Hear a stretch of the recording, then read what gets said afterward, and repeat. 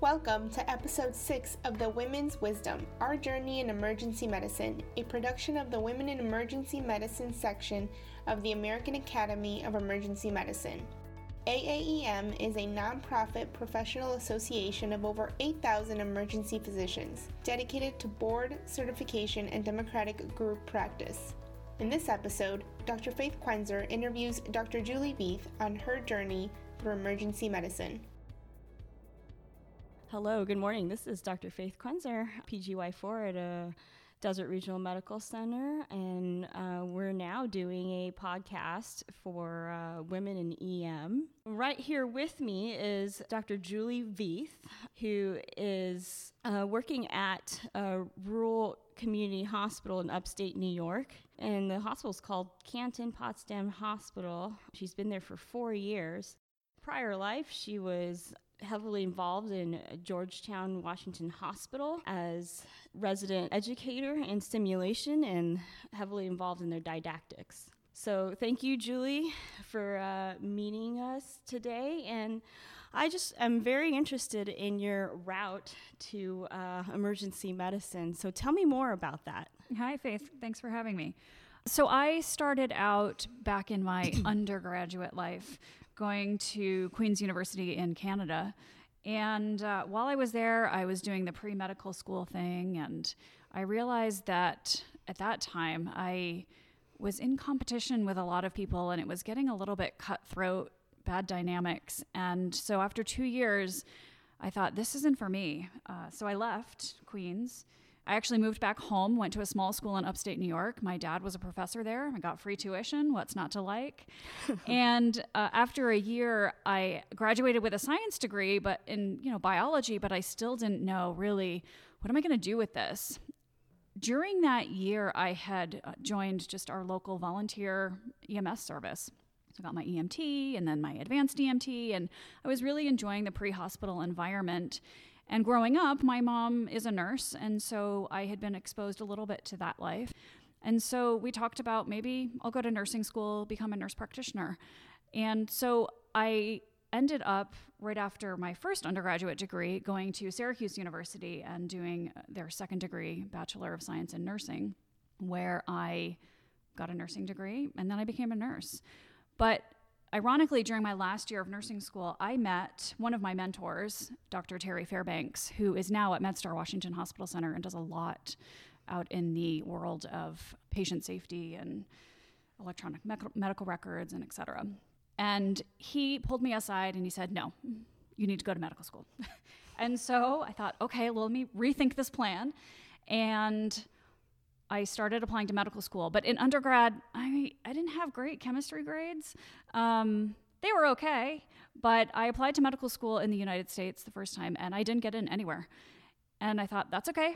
I've got my nursing degree. I'm going to work as a nurse. And then due to some family stuff that was going on, my family's actually originally from England, and I thought about moving back to England for the time and with my mom and sister. So I ended up applying to medical school in England and got in. And I went there for 5 years. And while I was in England, I continued working as a nurse in the United States a little bit. My now husband was boyfriend at the time, and I did this long distance thing, and I would come home and work as a nurse and do a little bit of pre-hospital work. So I always had that emergency medicine in the back of my mind, but I wasn't sure that I wanted to anchor myself on that, and expose myself to all the other specialties. So thought about going into OBGYN. But if I did that, I wanted to do maternal fetal medicine, and I really didn't want to do 7 years of training. And so I went back to emergency medicine, and I was really lucky to be able to do an away rotation for emergency medicine at Georgetown as an international medical student, which I don't know that happens very easily anymore due to all the med mal issues and insurance issues. So I'm very fortunate to have been able to do that. And that's where I ended up matching, and I'm so grateful to everybody that helped me along the way, and mentorship and guidance. And I wouldn't be here today without, getting that emergency medicine rotation. So you spoke about some barriers along the way that sound very significant. Tell me a little bit more about perhaps some bias you might have experienced as a female physician. Yeah, I feel extremely fortunate in that while I was a medical student, I somehow did not experience a ton of bias. And I don't know if that was because in England, I was a little bit more mature than other students, and they literally called us the mature students. So in the UK, you go to medical school when you are 18 or 19. And I entered when I was in my 20s, having done all these other degrees. And so I don't know if I was just more aware of it or looking out for it, or if I was maybe perhaps just blind to it at that time. I can't say for certain that I really had any, bias against me as a female in that situation. And in fact, I was really lucky to match into a residency program that was all women. There were 8 of us, all females. And in fact, the year after, there were 7 women and one sole male. So I think that actually helped because we just all really bonded together, and we're still in touch today. And it was a great group of women, and we're all doing different things now. But I feel really lucky to have been in that type of group. That sounds great to have that amount of support in your life. Yeah. You think that amount of support helped you overcome some of the things that were barriers in the past? Yeah, definitely. I mean, the one barrier I did have, which was self-imposed, was just being an international medical graduate. And, we know that obviously domestic students take priority. And that was a barrier that I did overcome. But I needed help doing that. And I had help from Dr. Fairbanks. Dr. Sandy Schneider also helped. And, for that, I am incredibly grateful because I would not be here today. I am 100% certain that if I had to match into emergency medicine today as an IMG, I wouldn't be able to do it. It's just, so competitive now. That's great to hear about the mentors in your life. Any mentors that you feel, for example, some male mentors that you were great proponents of your career overall? You mentioned one. Was there any others that you were thinking of too? So yeah, Terry was a huge help and support. And throughout my residency, my who became program director, Dr. John Davis, was also incredibly helpful. And I still reach out to him at times and say, hey, what do you think about this? Should I do this? I'm not in academic medicine anymore. I'm at a rural community site. But when I have, a little academic project on the side or I'm not quite sure, I reach out to him, and he's always been very helpful, kind of directing me in that way. You also mentioned female mentors too along the way. So who are those mentors that you felt were really significant in helping you formulate your career? There were and are a lot. I think I have mentors in kind of different areas of my life. Certainly in residency, I guess you can't really call them mentors, but just having that group of all female residents was fantastic. And in my last year, I was chief resident with 2 other phenomenal women, and that relationship kind of, we were just each other's team support. In residency, one of my mentors was Dr. Corey Hudson, who spoke here at AAM. She's still at Georgetown and does sports med now and emergency medicine, but at the time she was doing a lot of EMS, and I was interested in EMS at that time. So we definitely had a kind of mentor-mentee relationship and have become friends as well. And over the last few years, I'll say it's been harder to find mentors in the community rural site. I'm one of only 3 women physicians in my emergency department, but when I started, I was one of only 2. And so that was a little bit of a challenge.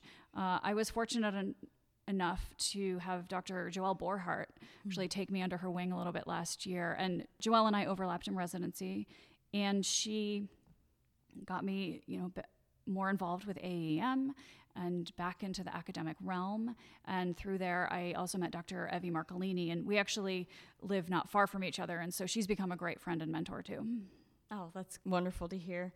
What do you think is the trajectory for your career at this point?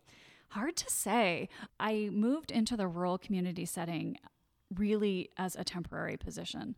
We were uprooting, leaving DC due to my husband's job, and I was moving home just to work in my hometown. And the plan was for me to be there for 6 months and then move to Burlington and maybe establish more academic roots there. And then I was pregnant with our second child, and I thought, well, I can't really find a new job now and then go out on maternity leave in a few months. And maybe I could have, and I didn't even try. But instead, I said, well, I'll just start commuting. And so I actually commute 2 hours and 45 minutes to work, and I work 2 12-hour shifts either 2 days or 2 nights. I stay at my mom's house in my old bedroom that I grew up in, and I work, and then I go back home to my family, and then I try to keep my hand in some academic stuff on the side. It's 4 years later. I'm still commuting.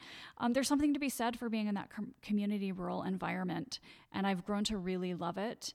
And I'm just not quite ready to fully jump back into academics, but I do hope that one day that's probably the trajectory that I'll take.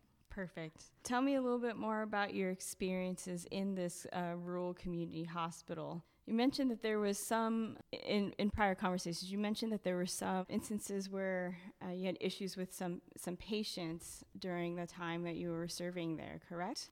Yes. I mean, the challenges in a rural setting are that obviously often, I think in many rural settings, you're single coverage.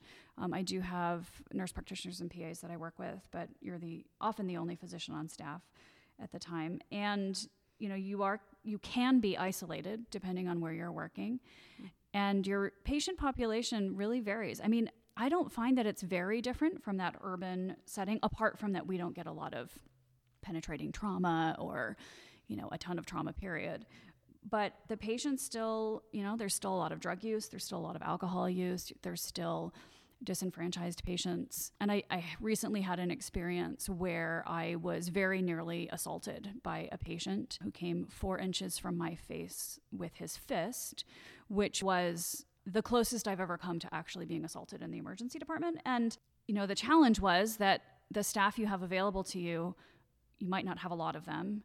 At the time, there were a ton of women in the department, I think one pregnant woman. And so you're relying on some of your local resources to help you out with that. And I know that my story is not unique. I know that, especially in the nursing fields, our nurses are subject to workplace violence all the time. I worked in inner city DC. I remember seeing tons of patients on PCP, but this was the first time I was literally personally attacked. And it shook me, and it still shakes me. It was just a few months ago. And I think it's an issue that we really need to talk about more and bring to the forefront. Yeah, and I agree too. I mean, I think this is something that we don't talk about often. These stories are valuable so that we feel like there's no isolation there. And so we should definitely, in the future, talk about it a little bit more and see if there's even any research into it too. Yeah, and so I've started doing that. I mean, right, it only takes one bad event to trigger you to take action. So I'm still early in that journey, but, using some resources that are out there and working with my hospital to help improve things on that front. I think we also need to remember that if this was somebody in a bank, in a store, on the street, we would never accept that behavior. And we don't need to accept that behavior either in our emergency departments. We need to feel like we work in a safe environment. Yeah, and I completely agree. So, in that note, what do you think is the trajectory for us females in emergency medicine? Where do you think we're going, and what makes you hopeful about that? What makes me hopeful is seeing more and more women become involved in academic roles and in leadership. We are so not there yet. I think there's lots of new research coming out that says women are not getting promoted. I mean, regardless of the whole gender pay discrepancy, we're just not there. We're not getting the respect that we always deserve. We're not getting even considered for leadership roles, despite being, having the credentials to do that. So I think we need to band together and use our mentorship, make our voices loud, and keep working. There's forward momentum. It's definitely here and present, and I'm really excited about what the next 5 years will bring. Is there anything else that you might want to add? I think just to add that, I think a lot of conferences focus on the academic speaker, and I've been so fortunate to have Dr. Borhart and Dr. Marcolini help me out over the last couple of years and get me more involved. But community and rural sites do have, great practitioners and physicians and speakers, and just keeping our ear out for those people. I really miss academics, and like I said, I'm not ready to jump back in, but I think finding those people that are willing is also really important to bring our voices to the table. I absolutely agree. And I just thank you so much for your time, Dr. Veith, and we hope to hear from you some more next year too. All right, thanks for having me.